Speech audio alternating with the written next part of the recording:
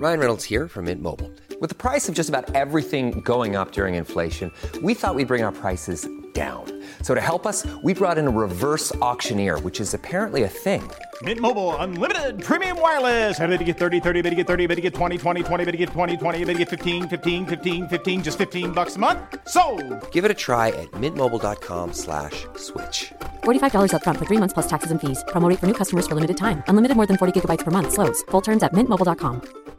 Millions of people have lost weight with personalized plans from Noom. Like Evan, who can't stand salads and still lost 50 pounds. Salads generally for most people are the easy button, right? For me, that wasn't an option. I never really was a salad guy. That's just not who I am. But Noom worked for me. Get your personalized plan today at Noom.com. Real Noom user compensated to provide their story. In 4 weeks, the typical Noom user can expect to lose 1 to 2 pounds per week. Individual results may vary.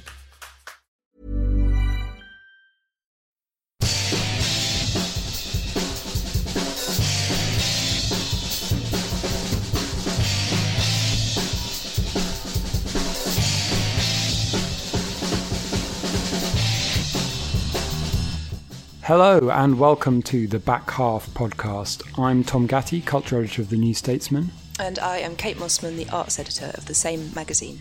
And we are called the Back Half because Kate and I both work in the back half of the office on the back half of the magazine, which is where you find all the arts, books, film, television, theatre, all the fun stuff, basically. All the fun stuff. All the stuff that doesn't involve you putting your head in your hands and despairing at the state of the world. And we are down here in the podcast bunker on November the 7th, which is the eve of the anniversary of Trump's election. And also the day when Christmas comes, according to Pret-a-Manger and Costa Coffee and maybe Starbucks. So this morning the Christmas sandwich was out and the vegetarian option and a vegan option. And Costa had the T-shirts and the cups. And you were straight out of the starting gate, weren't you? I was at the starting gate. I got the vegetarian one. It declines every year, as does the meat one. There's no cranberry sauce in it anymore. I don't understand. Maybe cranberries do constitute a meat, but it's sort of just a mush of sweet potato and some onions. But I have been studying the decline of the Christmas sandwich over about 25 years now. Really? Mm-hmm. And that the ensuing study will be published? I think probably about 2040. I think as people moved away from bread, because they thought it was bad for them, the Pret felt that they had to kind of reduce what was the essence of a sandwich and just make it drier and thinner and lighter. So there's nothing to bind it together anymore and there's no fun in it. But I still buy it. 5 pence of it goes to a homeless person. 5 pence. If you needed any other argument, I don't know what it could be. No. Shelving those Christmas sandwiches for a moment, in the rest of this podcast we will be talking about Oxide Ghosts, which is a new documentary about the making of Chris Morris's Brass Eye. And we'll be looking at whether you might be able to see politics and culture of Donald Trump and his era in the classics of film noir. And we will, as always, have our non-anniversary, a non-significant anniversary of a non-important cultural event.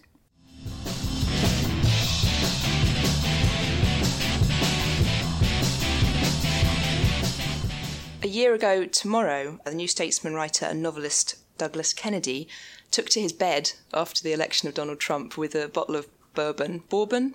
Which one is it, Bourbon or Bourbon? Bourbon. I'd go for Bourbon. It's Bourbon Street in New Orleans, isn't it? Bourbon No, creams. It's Bourbon Street. Anyway, what are the biscuits? Bourbons. Custard creams.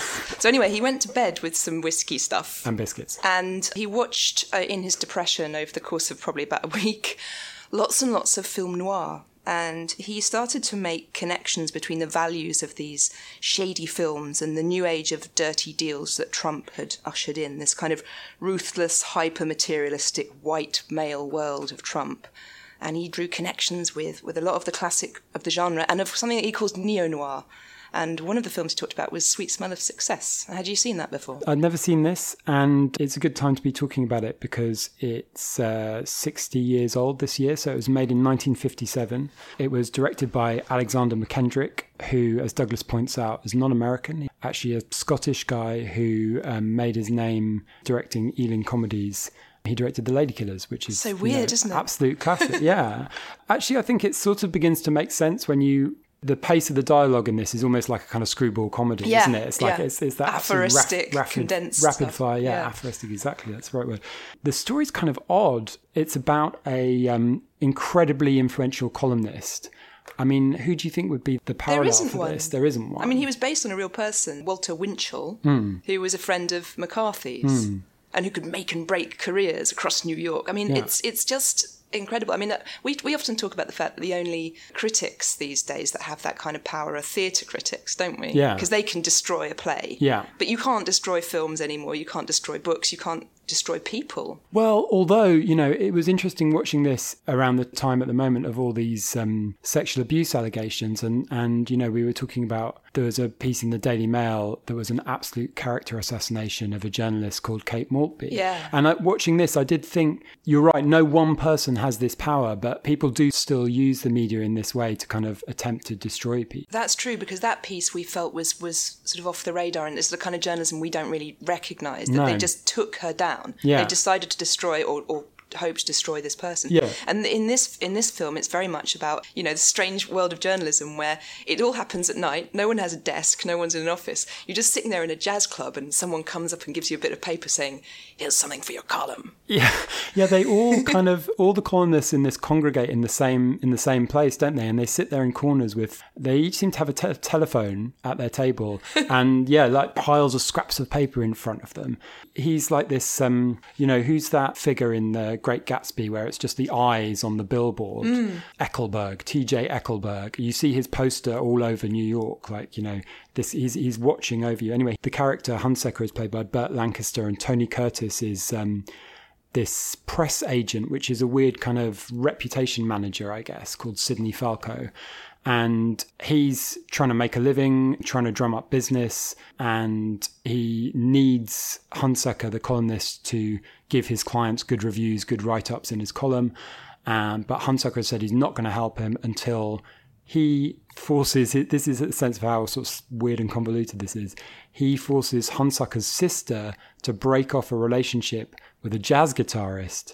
Hunsaker has this kind of obsessive relationship with this, like, deeply weird and Freudian and creepy sister. Relationship with his 19-year-old sister.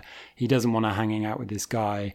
He charges Sidney Falco with breaking it off. So that's the sort of story, but it kind of pinballs around with this weird sort of nervous energy, doesn't it? It's an incredible performance from Tony Curtis, who apparently fought very hard to get this part. It's a completely sustained portrait of Machiavellian dealings, and there's no sense of the softness and humanity that you get in Curtis in almost every other film you've ever seen him in. It doesn't break. There's nothing nice about him whatsoever. And in fact, the more people insult him, be a man, don't be a weasel, this kind of sense that he's constantly being described as an animal or a child, it seems to make him more and more excited, doesn't it? Yeah, and you can see why Tony Curtis fans really hated this. Did they? This film, yeah, apparently so, because he's sort of detestable, and yet he's not. The thing about him is he's not successful.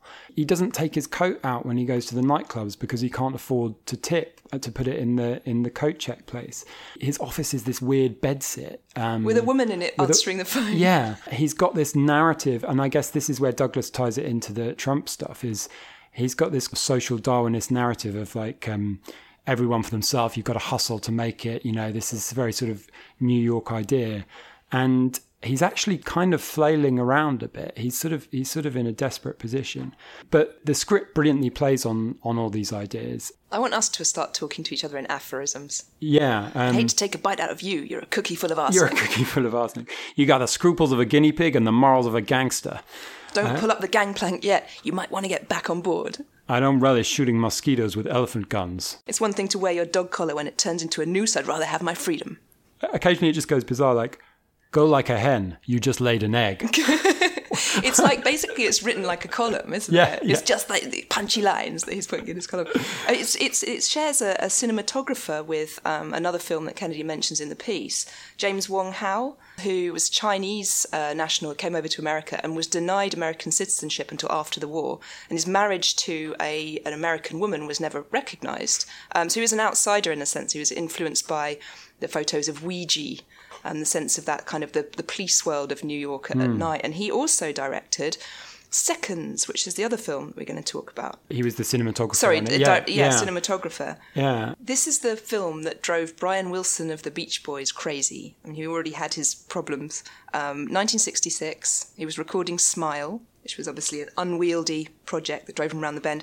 He went to the cinema, he arrived late, and he heard somebody on the screen calling for Mr. Wilson, who's the main character, and he thought the film was talking to him. Shortly afterwards, he abandoned the Smile sessions, and he didn't go to the cinema again until he went to see E.T. in the early 1980s. So it's worth watching for that reason, for any Beach Boys fan. Well, fair enough. I mean, it is a deeply, deeply disturbing film. I suppose we should say something about the way it looks to start with, given the connection with the cinematographer. But the opening is kind of amazing. It's full of these weird, it's a middle-aged guy. You've got these weird close-ups on all sorts of angles. You can see the pores of his skin, sweat on them. There's a weird kind of, almost like a steady cam thing, you know, like in Peep Show where the camera is basically sort of, well, actually in Peep Show it's the other way around. It's point of view, so you can see through their eyes. In this one, you've got the kind of thing of that Adam Buxton does sometimes in his videos, where he sticks a camera on his bike helmet and then films himself like that. So you've got the camera following around this guy in all sorts of kind of slightly nauseating ways. And you've got weird kind of fisheye lenses and wide angle lenses. It looks really, really odd. Plot-wise, it's a kind of, I suppose it's like Faust meets Vanilla Sky meets Reginald Perrin meets Death of a Salesman. Oh, very good. It's about a washed-up sad sack businessman he's got a boat and he's got a wife and he's just completely detached from his life. There's no joy in it. And a strange company called The Corporation get in touch with him and offer him the change you've been looking for, which is effectively finding at the body of somebody else a cadaver. There's something called the cadaver procurement section, and changing his appearance and allowing him to establish a completely new identity and start all over again. There's a particularly poignant line in it where one of the guys who enacts this operation on him says, "You are alone in the world, absolved of all responsibility except in your own interest. You've got what every middle-aged man in America would like to have, freedom." I wrote that down as well. That's the nub of the film, and it's a really alluring idea and perfectly encapsulated there. So his freedom is essentially being given a second chance at life. His death is faked, staged, and through plastic surgery, he emerges as Rock Hudson, this kind of Hollywood heartthrob figure. There's a great line. "Don't talk. We've extracted all your teeth and given you a complete vocal cord resection. Oh, and we've changed the tensor ligaments of your hands so that your signature's different." It's not far-fetched at all, is it? And as Rock Hudson, he sort of just looks a bit confused about everything, really, and goes to his beach house in Malibu where he's been set up with his second identity as a painter, which I think, you know, what it captures is, wouldn't that just be incredibly stressful? You know, it sounds brilliant to be given this whole ready-made life. You know, you're a successful painter. You know, but obviously the guy's panicking because he doesn't know how to paint. And there's something very I don't know what comment this was, but this is made in 1966, a year before the Summer of Love, and he's going to Malibu. And he says, when the crisis point comes, which is basically that he doesn't want to be this person living out on the West Coast with his art. He says, "I spent years trying to get things I was told were important and that I was supposed to want. And California was the same. They made the same decisions for me all over again, and they were just the same things." I thought, what an interesting thing to have come out of Hollywood at the time when hippiedom was taking over. Like, what sort of statement is that on the idea of like the rebirth that hippies were looking for? This sort of cynical sense that like they haven't got it right either. They're not escaping anything. And the one sort of hippie sequence in it, which is a kind of bacchanalian festival with wine flowing and people getting naked and jumping in a tub full of grapes, is kind of just weird and off-putting and creepy in a way, isn't it? Yeah, it's one of those classic extended 60s kind of orgy scenes that goes on a bit too long. What did you think of the marriage? Because I thought that was tragic. The real marriage, his original one. Because he goes back to visit his own wife in the figure of Rock Hudson. Yeah, she's actually really... I don't know who the actress is, I'm afraid, but she's brilliant. And she just gives him this is another really compelling moment in the film where he goes back to find out basically what his wife thought of him. And she just gives him a complete sort of character assessment and said that he was effectively dead to her years beforehand. The thing I most remember him for were his silences. And he had dabbled a bit in painting, this former self, and she'd thrown all his paintings out. Yeah. I mean, that was just tragic. He'd been dead a long time before they found him in that hotel room. We should say that there are some quite funny moments in the film as well. It's got a kind of nice, odd, surreal sense of humour. So the corporation is this very strange place with kind of eccentric men who sort of pop up in bow ties and moustaches and explain things to him. The first time he sits down with one of them in his office, he presents him with a chicken dinner, which the protagonist doesn't want. So the guy sort of sits down next to him, tucks in a napkin and tucks into. Then you've got kind of like odd little things like the lorry, the truck that he gets in to go from one place to another is Honest Archie, the used cow dealer, on the side of the truck. But what Douglas Kennedy says about it, I think is right, is that the last 5 minutes of it, and perhaps we shouldn't say exactly what happens in case you want to watch it, but it is one of the most disturbing sequences I've ever seen, actually. Yeah, it's got shades of what would later happen in Brazil and Clockwork Orange. Absolutely. So that was why, I don't know about you, but that's why I wanted to see it. I just thought we've got to see this film where he said, the most disturbing 5 minutes in all of cinema. Yeah. It's like, we could have just fast forwarded to the end. The other thing that Douglas picks out in his piece is, this Seconds is part of something called the Paranoia trilogy, and something that is a big part of this and also Sweet Smell of Success is this background of you mentioned McCarthy early on, the McCarthy witch hunt, the House of Un-American Committee, which was still operational until the 70s. So you've got kind of a Hollywood full of people who are either blacklisted or under suspicion or grassing up their friends and colleagues, and I think you can sort of feel some of that under the surface. And also another one, where as with Tony Curtis, Rock Hudson fans hated this film. Yeah, well, you can see why, because he wasn't just giving them what they wanted. Yeah. Also, interestingly, Sweet Smell of Success commercial flop. Yeah. And this one critically panned. Yeah. Someone described it as a very trim film indeed. And now, of course, it's got this legendary status, partly because of the Brian Wilson connection, and partly just because, I don't know, maybe we like sci-fi more now. I don't know. It is basically science fiction. It's not really film noir, but it's a broad term. It feels of the moment to me. I'd be surprised if a remake project isn't on someone's desk somewhere.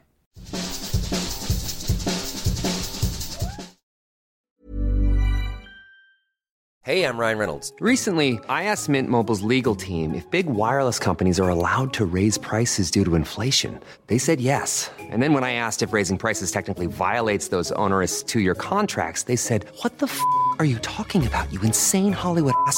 So to recap, we're cutting the price of Mint Unlimited from $30 a month to just $15 a month. Give it a try at mintmobile.com/switch. $45 up front for 3 months plus taxes and fees. Promo rate for new customers for limited time. Unlimited more than 40 gigabytes per month. Slows full terms at mintmobile.com.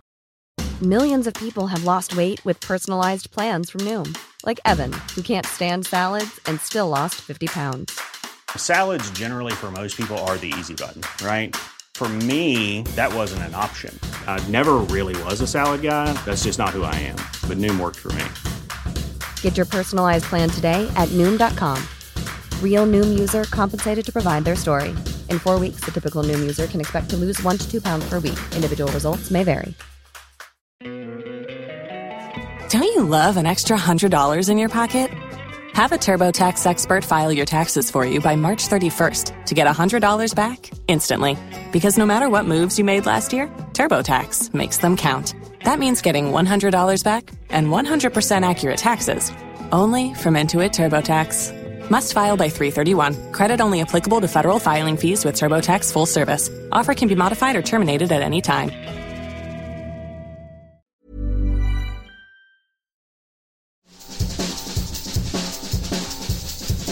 So Kate and I both recently went to see Oxide Ghosts, which is a new documentary from Michael Cumming, who is the director of Chris Morris's Brass Eye, the seminal television show broadcast in 1997, so celebrating its 20th anniversary this year.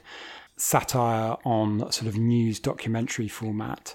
We went on separate occasions for reasons of illness, espionage, subterfuge.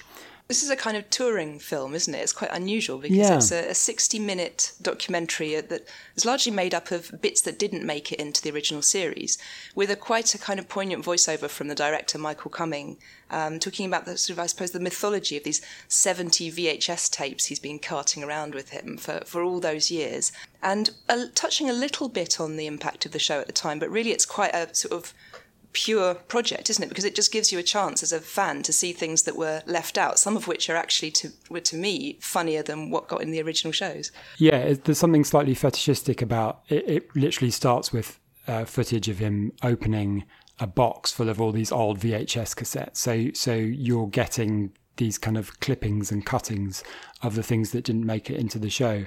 Yeah, for Brass Eye fans like myself, there's a wealth of great material in there. You get to see the cows fired from their cannons in Tripoli, which is actually this sort of area of scrubland under the Westway.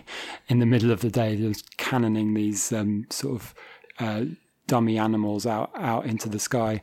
You get to see a little bit of extra footage of one of the famous scenes of Brass Eye when Chris Morris goes out and tries to score triple sod and Clarky Cat from real drug dealers in Brixton. And you get a wonderful Parliament of Ladies as well, which Parliament I think was of Ladies, yeah, assembled for the Animals episode, which has a cross section of ladies, 4 of them in a miniature Westminster, being very, very quickly whipped up into an argument with one another, and then in the end Chris Morris goes, "Fur is starting to fly, time for the more considered thoughts of a man." It's brilliant, that episode, that passage, and I don't know why it didn't make it in. He introduces them brilliantly. He sort of says, she's so-and-so, this is so-and-so, she does some bits for the National Trust. She's a vegetarian. This woman eats meat. There was a lot of... I'd love to have known why those particular bits were left out, some of the funny ones, because... there must have been reasons, but there's a great bit that never got it into the sort of pornography sex episode where he's interviewing a guy who runs an adult channel, and he presents him with 3 items. So he gets the classic kind of absurdist Socratic questioning that he does. One of them is a massive dildo. One of them is a kind of butt that you can have sex with. And one of them is a doll where the head's been separated from the neck and a tube has been attached from the doll's mouth to its own anus. And the guy who runs the adult channel says, the butt is not offensive, the penis is not offensive, but this one is. Chris Morris says, well, how would you make it unoffensive? And he just goes, remove the tube.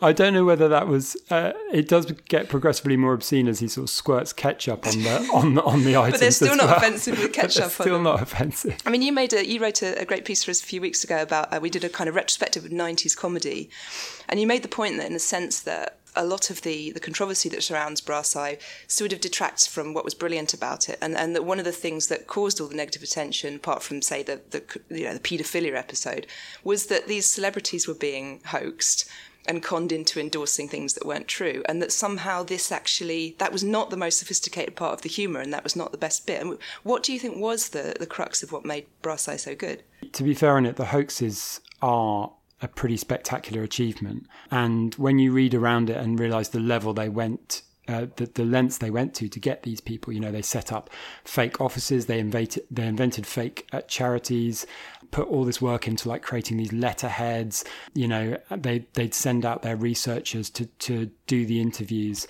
I suppose their aim was really to show just how quickly people will jump at the chance to get on television, get on the soapbox, how they won't check anything, they won't research anything, they're happy to be fed lines. So there was a serious point to that, but then some of those hoaxes kind of feel a bit flimsy in retrospect. Like earlier you mentioned there's a section with Darcus Howe, and there's another one with Claire Rayner where it's just a sort of cheap gag, really. They're not, there's no reason to puncture them. But you do have, Dr. Fox saying that paedophiles share more genetic material in common with crabs than they do with humans, which is just incredible that they didn't sort of get under the surface of the material that they were being asked to say to the camera. I mean, it wouldn't happen now, would it? There's no way that would happen now. I don't think it would happen now. And Dr. Fox, Noel Edmonds saying that this drug simulates a part of the brain known as Shatner's bassoon. But this is the new drug cake. This is the new drug cake. But what was amazing about that is these people were absolutely furious when it came out. Noel Edmonds wrote an absolutely furious denunciation of it and sent it out to newspapers and things.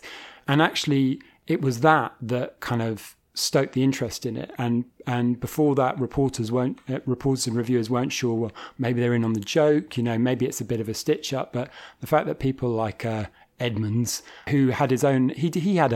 He had a kind of hoax show, didn't he? Like Gotcha or something? Like a Beatles About type thing. Yeah. The fact that he and David Amos, the MP who eventually tabled a motion in Parliament about cake. So there's a reference to it now forever in Hansard, which Michael Cumming in the Q&A after, he's obviously so proud of this, rightly so, but this has been forever lodged in the national record.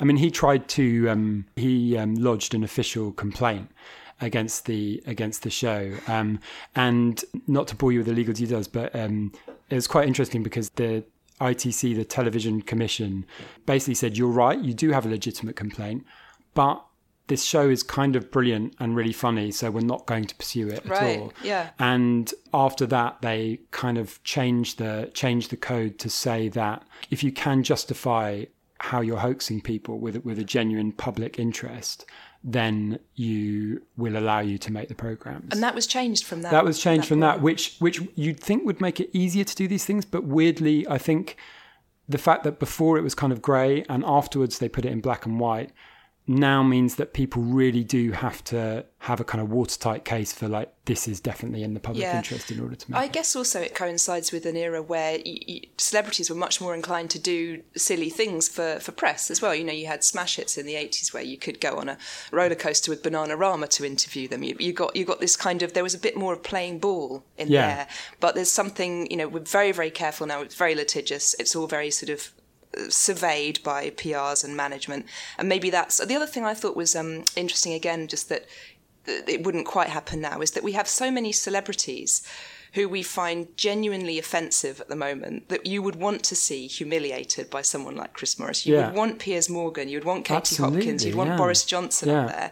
You don't. It sort of breaks my heart to see Gary Lineker and Claire Rayner being hideously embarrassed on television. So in a way it was kind of a harsher age, in a sense, because there was this sense of humiliating the innocent. But now we're in a kind of age of trolling where we want to see these people being taken down. So you're right. The stakes feel much higher now, and you'd love Chris Morris to take on a Hopkins figure. But I don't know. Now these people must surround themselves with all sorts of press agents and PRs who would ward it off miles away. To answer your original question, as brilliant as the hoaxes are, what I think really stands out about the show now is just how dense it was, how each episode clocks in around 25 minutes, I think, and they are just absolutely crammed. They're so tightly written. There's so many gags in there. I think, again, it's something to do with Chris Morris's absolutely kind of obsessive way of working, that everything his writers sort of took to him, he'd put it in, but then add something else. Even the drug scene, Michael Cumming said that he wanted to come back next week in a horse-drawn carriage, dressed up as a romantic poet and try to score opium. That's one that didn't come off, but that's classic Morris. Like he'll just take everything one step further than is necessary. It is like being hit over the head with a sledgehammer, isn't it? Watching several episodes in succession. I mean, it's hard to watch a cow being called a bloody bastard and a stupid fucker. And for me, that's why Oxide Ghosts was good, because it let little bits of air onto this intense barrage of jokes. So it shows outtakes occasionally, and in the paedophile episode where Chris Morris is sleazing on a 12-year-old girl in this horrifically uncomfortable way, it shows an outtake where she just bursts out laughing because he says, when you fall in the snow, I bet you make a couple of bumps. Yeah. And she just goes, I knew that was going to get me. And you just think, it's all okay. It's all okay. These were normal people. They were just actors. Yeah, I think that might have been the sex episode. I can't remember, but it was the sex. Yeah, episode. No, that is one that rewatching it this year, I found it really much more uncomfortable than I had the first time round, because I was just a teenager the first time round. But yeah, it's brilliant. It's brilliant to see him enjoying it, and also him riffing in, the way those kind of Will Ferrell movies are made now, where basically they just roll tape and let them ramble and riff on a theme, and then if you watch the outtakes, it's just the scenes go on for like 20 minutes. So there's a little bit of that, like when he plays the I think it's for the animals episode, but he plays a civil servant who's in charge of procuring beasts for Westminster. you see him just ramble off a long list of leopards, tapirs, all these animals that he's got. I think in the final episodes, it's kind of cut down to just it's about 7 minutes though. But in the final episode, he just talks about Michael Heseltine had an ape that he slapped if he was angry, and Tony Benn used to pin notes onto a tapir and send it wandering around. It's this sort of delicious attachment to language. It reminds me of what you used to get in Red Dwarf as well a few years earlier. These made up words being popped into real dialogue, and it talks about the state of Britain. Is Britain brain dead and quadrospasmed on a life plug? Oh no, it's wonderful, and this is what I think for me and my friends, and probably a lot of people around the same age group, it had such a kind of definable, warped poetics of its own that it very quickly became just how we communicated with each other. The twisted brain wrong of one of man mental or whatever it was. They're just brilliant pieces of writing. Brilliant. So do go and see Oxide Ghost. It is, as I say, it's a kind of a touring thing. They don't want it to leak. They don't want it to be that available online. So you basically got to go and hear the director talking about it, which is what you want, really. I think on Michael Cummings' website he has a list of where it's showing, and it's being expanded the whole time.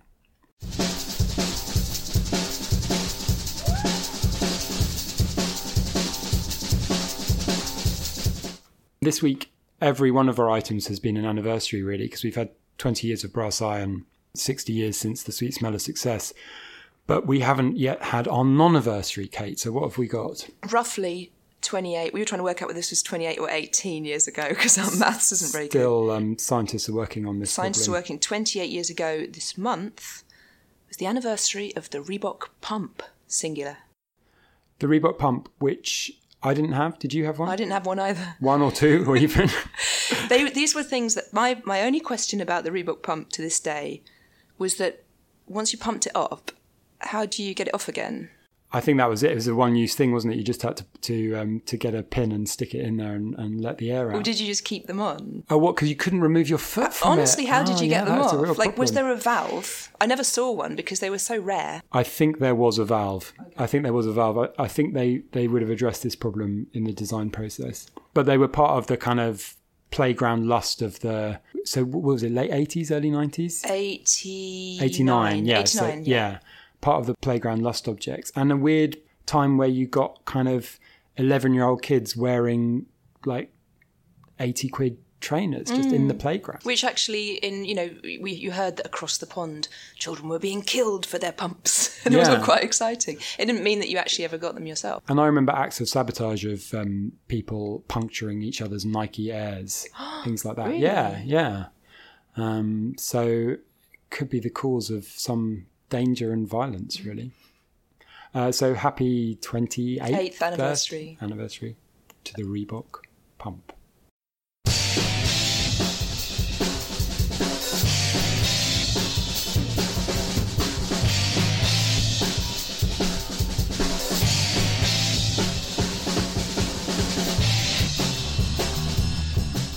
Thank you for listening to The Back Half podcast. We've been Tom Gatty and Kate Mossman, and we were edited by Caroline Crampton. And we are playing you out, as ever, with Godspeed by the Japanese prog lords Pistol Jazz.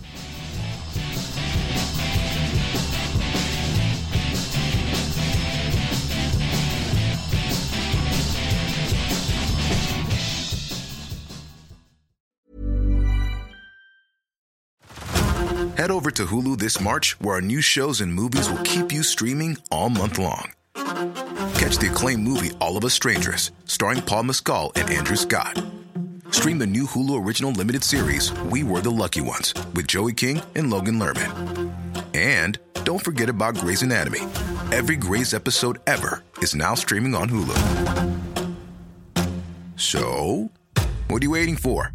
Go stream something new on Hulu.